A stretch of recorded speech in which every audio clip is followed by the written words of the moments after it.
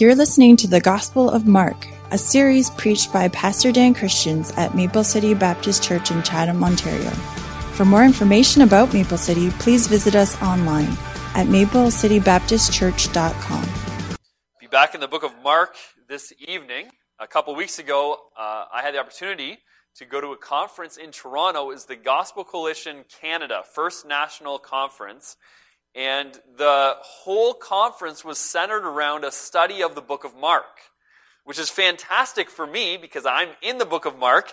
And so for the first message, I got to see all the things I did wrong. The rest of the messages were kind of just selected passages throughout Mark.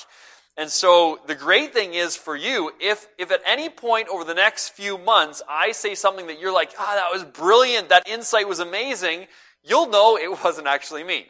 It was them. And there will be messages that they didn't touch on, and you'll be like, oh, what happened there? And that might be tonight, because they didn't cover this passage tonight. However, I think this story is a fantastic story. Here we have the story of Jesus healing a man whose hand is withered. It really doesn't seem like a big deal. It's not like this guy even was fully paralyzed. His hand didn't work like it was supposed to. And yet, this becomes a central story that Mark uses. In fact, there are 5 stories of conflict between Jesus and the Pharisees, the religious leaders.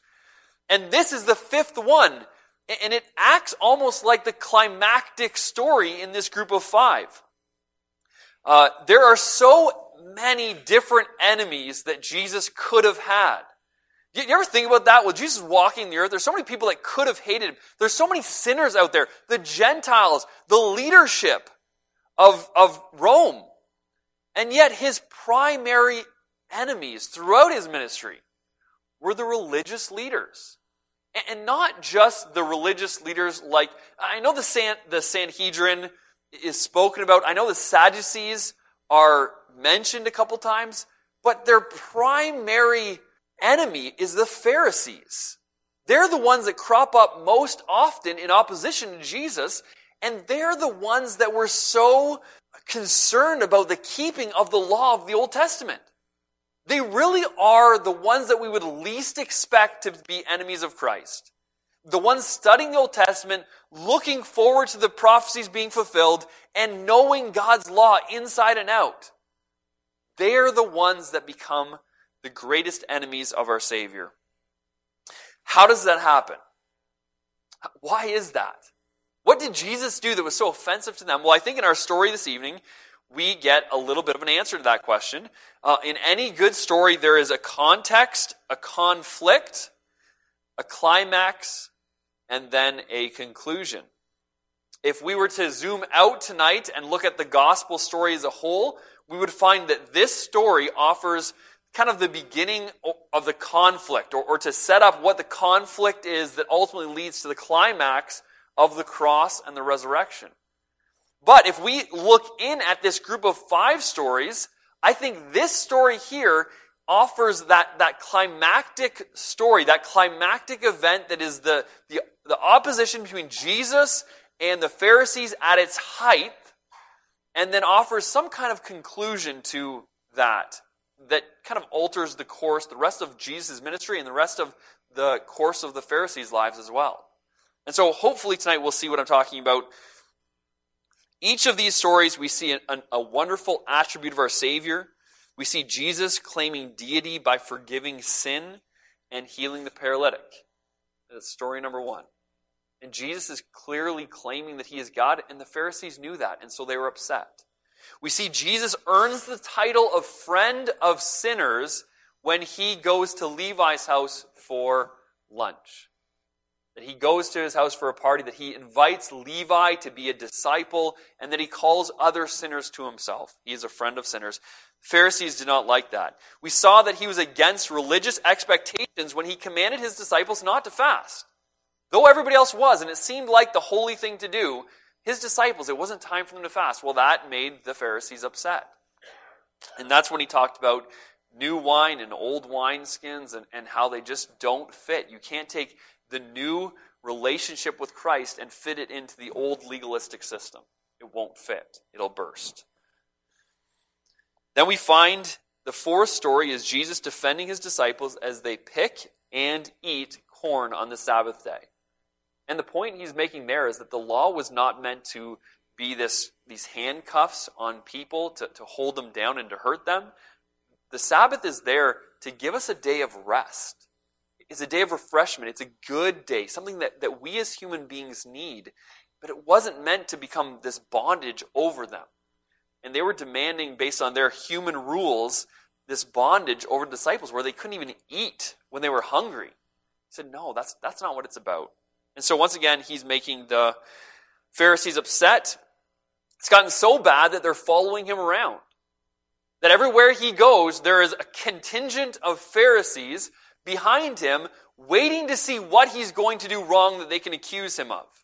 And so that's kind of the context for the story in Mark chapter 3, that the Pharisees are following Jesus into the synagogue, looking, hoping, praying that somehow Jesus will mess up and they can accuse him and prove that he is this fraud that they believe him to be. Jesus is kind of messing up their plans. He keeps going around doing nice things and being kind and being loving and being gracious and healing people. It's not really easy to accuse people when they're doing that, but they're going to find a way. You'll see it. Mark chapter 3, verse 1. And he entered again into the synagogue, and there was a man there which had a withered hand. The idea of a withered hand is it was a paralyzed hand. It didn't work the way it was supposed to. And they watched him whether he would heal him on the Sabbath day, that they might accuse him. So the they that wants to accuse, we find later, is the Pharisees. The Pharisees have entered into the synagogue behind Jesus, and as Jesus is there to worship his Father, as he's there to take part in the Jewish Sabbath day with his brothers and sisters, his fellow Jews, they're there just to find a way to accuse him. 15 steps behind Jesus slither in the Pharisaical contingent who have been tasked with watching Jesus to find something wrong with him. And here we find a man with a withered hand. And we don't know if this man specifically came to Jesus or if he just happened to be there in the temple or in the synagogue with Jesus. But he's there to be healed. He's there to worship God. Verse number 3. He saith unto the man that had the withered hand, stand forth. And he saith unto them, is it lawful to do good on the Sabbath days or to do evil, to save life or to kill? And so you got to picture the scene that he asked this man that has a withered hand, stand forth. And it's literally stand in the midst or in the middle of them. Now, the way that a synagogue was structured is they had seats all around the outside facing in. So the stage was in the very center of the synagogue. And so he took this man and essentially brought him up on the stage in the middle of everyone and said, I want everybody to see this. Jesus is not doing this because he wants to put on some kind of show. He's not doing it because he's trying to get attention for himself. And he's not doing this because it's required in order for him to heal the man. He could have stood beside him and said, okay, you're good. And the man would have walked away and the Pharisees would have been no wiser. He is purposefully bringing this man to the center of the stage because he has a lesson to teach everyone there and because he has a lesson to teach us. So we got to make sure we get this, get what he's trying to teach. He asked the Pharisees this question. Do you think it's lawful? Is it right? Would God want us to do that which is right or that which is evil? Would he want us to save life or to kill? Now this puts the Pharisees in a very difficult situation. And here again, we see the brilliance of Christ. He really had a way of asking questions that stopped people in their tracks. And he wasn't being unkind to them. You see that? Like he's not outright rebuking. I mean, later he got to that. But here, he's actually giving them a chance to answer and to think and to hear what he's trying to say and to learn the lesson with everybody. And so he asked this wonderful question. If they say it's to do good and save life, which is clearly the right answer, then they miss their opportunity to accuse him. Right? If they say it's to do evil and to kill, well, then they're just really bad. Like, they wouldn't outright say that. And so we kind of see this position. They have this desire to accuse Christ, And so they can't say it's good to do good. And then they also have this desire to put on a show with everyone else. And so they can't say evil. What a predicament, right? It's really difficult to live in this sin that's against Christ and really be consistent. And so here they are. Verse number 4. What do? But they held their peace. So, when you ask someone a question and they don't respond, it's really awkward, right? You got to picture Jesus standing there in the middle of the synagogue with this man with the withered hand, and he says, is it right for me to do good or evil, to save or to kill? He looks at the Pharisees, he's clearly asking them a question, and they just sit there. Stone face. They're not going to answer. Look at his response. When he had looked round about them with anger, being grieved for the hardness of their hearts, he saith unto the man, stretch forth thine hand. And he stretched it out, and his hand was restored whole as the other. I tell you, there's a part of this story, when I think of Jesus doing this, that I just love. I love the way that he's asking them this question, and they don't give an answer, and he knows exactly what position this is going to put him in their eyes. But he looks at the man and he says, put out your hand. And the great thing is, you know what the man couldn't do? The man had no ability to put out his hand. And it was withered. It was paralyzed. He didn't have the ability to do any of what Jesus was commanding him to do. And yet Jesus says, put out your hand, and he does it. And so when Jesus commands something, even though it might seem impossible, he gives the power to do what he's commanded us to do. And this is true in a lot of respects, right? In fact, one of the things that was said at the conference, I'm already using it, but it was this idea that if the work that we're planning to do for the kingdom of God is work we can accomplish on our own, we are not doing the work of the kingdom of God. In order for us to really be doing the work of God, we need to be attempting to do something that's impossible by ourselves. And so that's that faith in trusting that God will do what he's promised to do in his word, that his word will work as a hammer on hard hearts, and will open up the gospel, open up the eyes of people to bring them to Christ. It is our trust in God that gives us the impetus to move forward, to keep doing what he's commanded us to do, even though in our eyes, we're frail, we're weak, it's impossible. So, he says, stretch out your hand. The man immediately stretches out his hand, and he is healed. Do you notice Jesus' response to the Pharisees? He's angry and he's grieved. So first, there's this righteous indignation, right? He has this just wrath for what's going on. He sees the hardness of their heart, and it angers him. When it says hardness of your heart, that word actually comes, it's parosis. It could be translated to stupidity. Okay? The obstinate stupidity of their position. That they were choosing to respond in a way that was so evil, so wicked toward what Christ was doing. He asked them this question the answer is just obvious, right? Nobody in their right mind would not know that it's to do good. And yet they're so hard-hearted that they won't even respond. And so Christ is angry, righteously angry, and he's grieved. And when we look at the scriptures, in Jesus' life, there aren't even that many times Jesus is angry. He's angry when children aren't allowed to be brought to him. He's angry that they're keeping kids away, right? But he's angry when he sees the temple being used as a place for people to make money. There's not a lot of times. And here, he looks at the Pharisees, and his anger is almost always directed toward those people who are imposing law instead of grace, who are putting the Bible, the Old Testament, the Mosaic law in front of Jesus. That it's what's required. that keeping the law is what's going to get you right with God, that you need to work your way. That's what Jesus is angry about, because he knows that not only does this represent what the state of the Pharisees right now, their hard-heartedness, it represents what they're teaching all of Israel.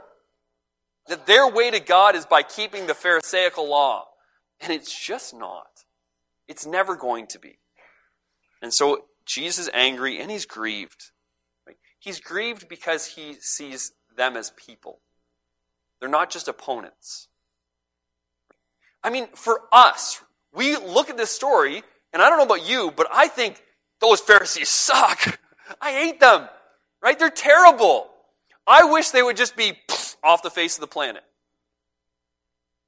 And yet Jesus is angry, and at the same time he's grieved. You know, it troubles him. He doesn't like to see them that way because he still loves them.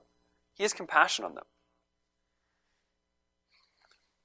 So verse number 6 says, the Pharisees went forth. Instead of dialoguing with Jesus, instead of asking more questions, instead of attempting to get to the bottom of this, they go forth, and straightway they took counsel with the Herodians against him, how they might destroy him. And this, in and of itself, is one of the most shocking verses in the Bible. That's probably a drastic thing to say. But if you were to take this verse and say the Pharisees went somewhere and took counsel with the Herodians, and you were to tell any first century Jew that this happened, they'd be like, no, it didn't. No, that would never happen. You don't know, the Pharisees, they're the religious, like they love the religion, they love the Bible, they love Judaism. They think that the Romans are imposing slavery on them when this is the promised land. And so they are just waiting for the Messiah to come, this king to come, to rescue them out of slavery and to make the Jews the kings as they ought to be once again.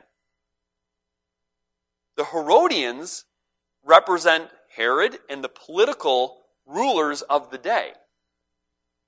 And so they are completely opposed to everything the Pharisees think and believe. They don't want the Messiah to come. They like their king. They want to keep their king. So the Herodians would look at them as like the religious nutcases, and the Pharisees would look at the Herodians and think that they're like the political sellouts, that they're terrible. They would hate each other. Okay, I would almost want to use the whole it's like Trump and Obama getting together, but it's probably worse than that. Here we have these guys getting together because they have something they hate even more than each other. What could they hate more than one another? What could a Democrat hate more than a Republican? Or vice versa. They hated Jesus. And the thing that brought them together was their hatred for Christ. And this is just so weird to me. Because here you have Jesus walking around doing good to people, healing them, teaching them, feeding them, loving them. What is Jesus doing that warrants this kind of hatred? Other than the fact that he is challenging both the religious establishment and the political establishment. That Jesus stands with John the Baptist, who spoke against Herod, and so maybe that's why the Herodians hate him. And he stands against the religious system of the Pharisees. They hate him so much. The next 6 verses provide for us a bit of a snapshot of Jesus' ministry at this time. And there are a couple reasons I think that Mark chooses to include it here. So we'll see those in a second. Verse number 7. But Jesus withdrew himself with his disciples to the sea, and a great multitude from Galilee followed him, and from Judea, and from Jerusalem, and from Idumea, and from beyond Jordan, and they about Tyre and Sidon. A great multitude, when they had heard what great things he did, came to him. It is normal for Jesus to be followed by a great crowd. That crowd was primarily from Galilee up to this point.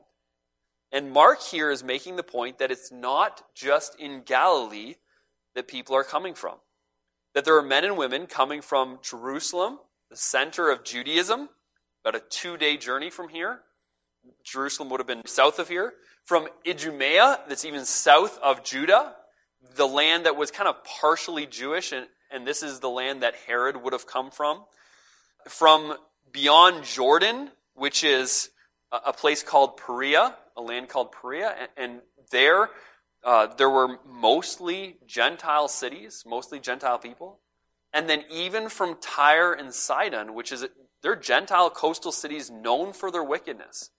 And the point he's making is, here's Jesus in the heart of Galilee, and there are people coming from Jewish Jerusalem, and from partially Jewish Idumea, even further away, and from over here for you it'd be over here in Perea, and then from over here in Tyre and Sidon, Gentile places. I mean, they're coming from everywhere. And so far, Jesus' ministry has been primarily to the Jews, but we're starting to see that his ministry is expanding. That the word out is that Jesus is the friend of sinners. And so people are coming from all over the place to see him. Verse number 9, and he spake to his disciples that a small ship should wait on him because of the multitude, lest they throng him. For he healed many, insomuch that they pressed upon him for to touch him, as many as had plagues.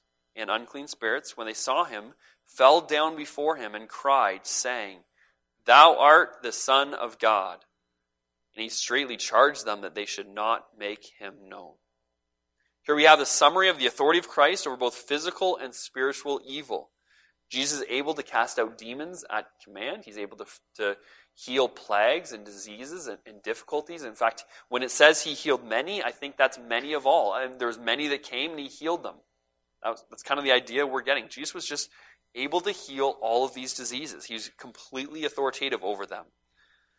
He points out here an interesting verse where the demons are saying that Jesus is the Son of God. And this is the first time that Jesus is called the Son of God here in the book of Mark. And it really doesn't happen until Peter and then the Roman soldier, right? And so it's like not very often is Jesus called the Son of God in the Gospels.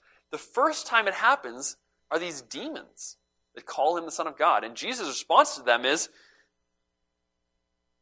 don't make me known, or be silent. Stop. There are many reasons why he might have silenced them. Maybe it wasn't his time yet. Maybe it was that their testimony would be unreliable, and so it would not be good for others to hear the testimony of a demon-possessed person. And maybe it was because it's the job of humans and not demons to spread the gospel. We would probably come up with a lot of reasons. But what's interesting here is that the demons recognize the fact that the religious Pharisees are unable to even recognize as a possibility. Right? So far, it doesn't matter what Jesus does. He heals. He performs these unreal miracles, and they're closed to the idea that he's anything other than a fraud.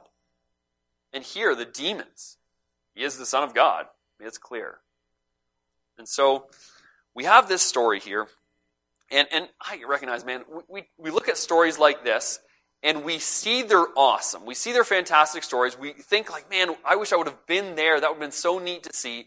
But what does a story about a man with a withered hand have to do with me today? And so before I let you go today, we need to answer that question. And I think there are a few great lessons for us. The first one is, I asked myself the question, why was Jesus so angry? Why did he get angry here? So many other times, bad things happen, and his response doesn't seem to be anger, and yet here it is. And we must note that his anger is not with regard to the observance of the Sabbath day. He wasn't angry that people were trying to observe the law. In fact, Jesus here was observing the Sabbath traditions. He was going to the synagogue with all of the Jews. He never told them that this was a bad idea. And so we need to recognize that Jesus was for the law. And when he asked the question, is it lawful to heal or to do good, it was a legitimate question. There was nothing in God's law that said that you could not heal or do good. What's interesting is the Pharisees, once again, had added to God's law, and they said, well, you can heal, but only if this person's condition is fatal. Only if they're going to die if you don't do anything, then you can heal. But if this person, their condition is not fatal, it's work to heal on the Sabbath day. Now, when I say that, does that sound kind of strange to you? Yeah?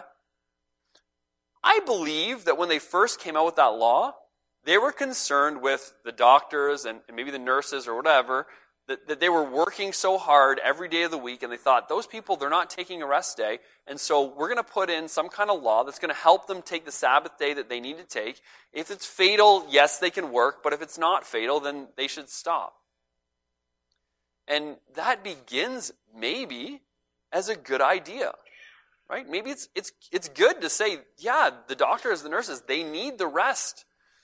But it turns into this, you must do this or God is going to smite you. You must do this or you will not have the favor of God. You will have broken the law and you'll be this terrible sinner.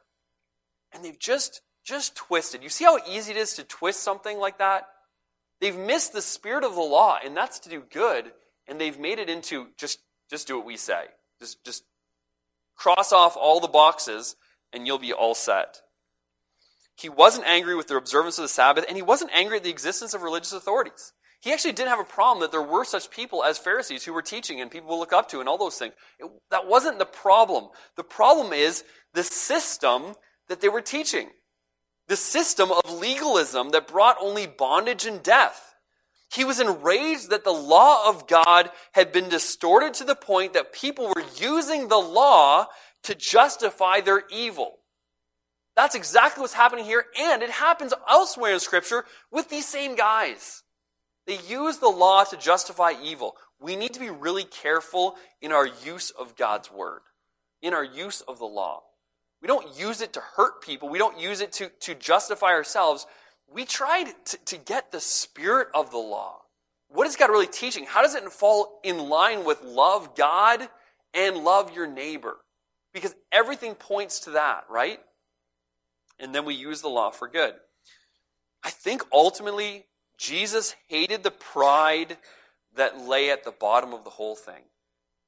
It was the pride of the Pharisees that blinded them. It was their need to be right in their own eyes. It was their unwillingness to admit that anything that they were teaching was wrong. It was their unwillingness to admit that there was a greater authority there than themselves. They had this pride. And because of their pride, they would not even give Jesus the chance to show them who he was. And so Jesus hated it. His anger was kindled because his law was being distorted in a way that hurt his people. And things like this, when we are using God's law the wrong way, when we're seeing ourselves as needing to merit God's favor in some way, it leads to self-righteousness, it leads to judgmentalism, to joylessness, to ingratitude, to depression. I mean, it leads to everything because you can't stay in a good spot when you're the one that has to keep you there, right? You don't have the power. You don't have the ability. And so if the law of God becomes this bar we're trying to figure ourselves out by to see if we're righteous or not, then every single time we fall short of it. That's not what it's for. But the law is good. It is made for our good because it shows us our need, it shows us the character of God, and then it leads us to him. And so Jesus is angry when his law is distorted. What here do you think Jesus is trying to teach us? We said at the beginning that he did this for a purpose, right? He was teaching the people there a lesson, and he's teaching us a lesson too, at least one, I think two. And the first one is that disciples of Christ ought to be involved in the business of doing good. Okay? Now, when you look at this text, what you notice is Jesus asks this question: should I do good or evil? The assumption is if Jesus could heal the man and chose not to heal the man, it would be evil to choose that, correct? So if you have the opportunity to do good, and then you choose not to do good, but you are choosing not just to be hands off, not just to do nothing, you're choosing to do evil. And so here Jesus chooses to do good. He sees suffering and he's able to fix it, and so he takes the steps necessary to fix it. The disciples of Jesus ought to do the same. we ought to be looking for opportunities to do good. And it means when we have those opportunities and we just brush them aside, that's evil. Isn't that almost exactly what James said in James 4:17?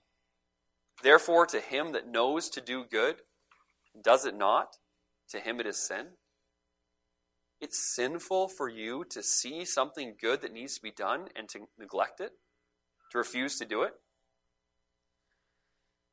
Jesus, I know as we look at this story, we see the character of Christ, we see some really big things that Jesus is teaching us, but he's also this awesome example for us of doing good to people, of seeing people and being compassionate toward them. And I'm telling you, if every single one of us in this room decided that this week we would try to do something good for people, what kind of impact do you think that would have? Find somebody that you can do good to and do it. Just do it. I guarantee that they'd be more open to what you have to say in the future. It really would be a good example of what Christianity is supposed to be about, showing love to our neighbor. You have an opportunity to do good. Just look for them and do them. The second thing that I think we learn from this story is that Jesus is grieved by the hardness of our hearts. He's angry and he's grieved as he sees our hearts being presented such amazing grace and pushing it away for something so much lesser than. Right? Such little value. And yet we choose that over and over. For the Pharisees, they assumed the posture of self-righteousness. Their pride blinded them. And it led to distorting God's word and God's law to justify themselves. And as much as it's easy for us to see them doing it, it's much more difficult to see how it's happening in our own lives. But the great thing about Scripture is that it reveals the heart of mankind. And one of the things we see when we see the heart of mankind is that it's not so unique. It's not that one person is super, super evil and one person is just an angel, a saint. In the secular culture, we wants to look at people and label them that way and say most people are generally good and not so. And there's people like Hitler that are just super evil, and then there's people like Oprah that are like saints. But that's actually not the condition of the human heart. Some of our sins are more overt, but sins of pride can be manifested in our desire to do good and have people see it. And really, the Pharisees, they wanted everybody to see how awesome they were. So they were willing to sacrifice and to do good and to give and to pray and to do all of these things. And from the outside, it looked so good. On the inside, they were so evil. Because our hearts are desperately wicked. Hey, they're not so different from us. And so, it takes a lot of work. It takes a lot of purpose. It's not something I can talk you into. I'm not even going to try. But what I'm going to tell you is that one of the things I think that the church, that the believers are lacking in, is an awareness of their own sin. And then taking that seriously. Do you ever think about the sin in your heart? Do you ever ask God to reveal your sin to you like David did? To reveal your heart? How much do we reflect on ourselves, and how much do we instead spend our time just thinking about how good we are? I know we don't think it like that, but we just assume it's all okay. Oh, how much better it would be if we would get into God's Word and just beg for the Spirit to show us our need and show us our sin and show us the pride that's blinding us to our sin. I can guarantee that as those Pharisees die, they go to eternity in hell without Christ. And they look back on their life now having seen, because we know someday they'll see the glory of God, and they look at themselves and say, how could I have been so blind? And just wishing they could have a chance to see, a chance to change, a chance to reflect, and to stop just pushing their will forward and saying, God, what is truth? And we must do that in ourselves. God, I'm going to put myself aside and say, God, what is truth in my life? What do I need to work on? What do I need to change? What are you trying to reveal to me that will make me a better follower of Christ? Or maybe it's, what are you revealing to me that will lead me to following Christ in the first place? Jesus is not apathetic toward the state of our hearts. He is concerned. We ought to be concerned as well. He is not content to allow obstinate stupidity to exist unchecked. He wants us to check it. Much of this world is convinced of a caricature of Christ. When they think of Christ, they think of either some super religious guy or some hippie kind of guy or whatever it is. And Christ he really is very divisive in this world. But I think as you read this story and the stories we've seen already, Jesus being a friend to sinners, Jesus healing the paralyzed man, and then here him having compassion on this man with the withered hand. If you were to really meet Jesus as he's presented in Scripture, he would be beautiful. He'd be attractive. He is. And what his people need to do is to be better ambassadors of Christ. How do we show the world that is dying the love that our Savior showed? It'll never be perfectly, it'll never be like he did, but we are supposed to be representing him, his disciples.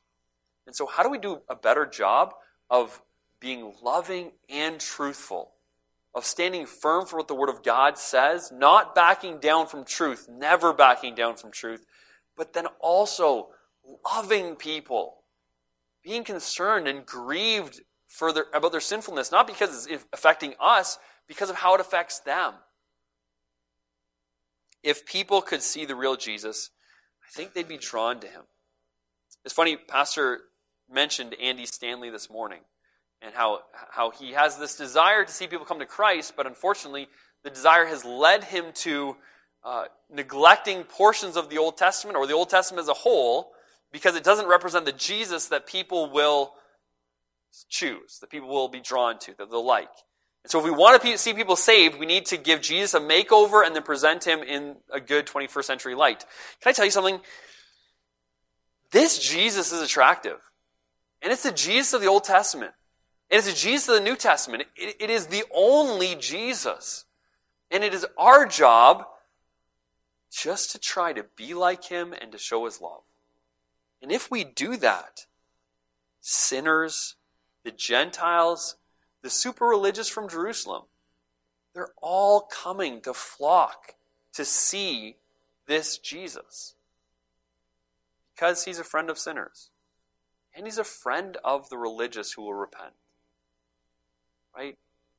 And so let us, as his people, just try to be what we say we are, disciples of Christ. Let's pray.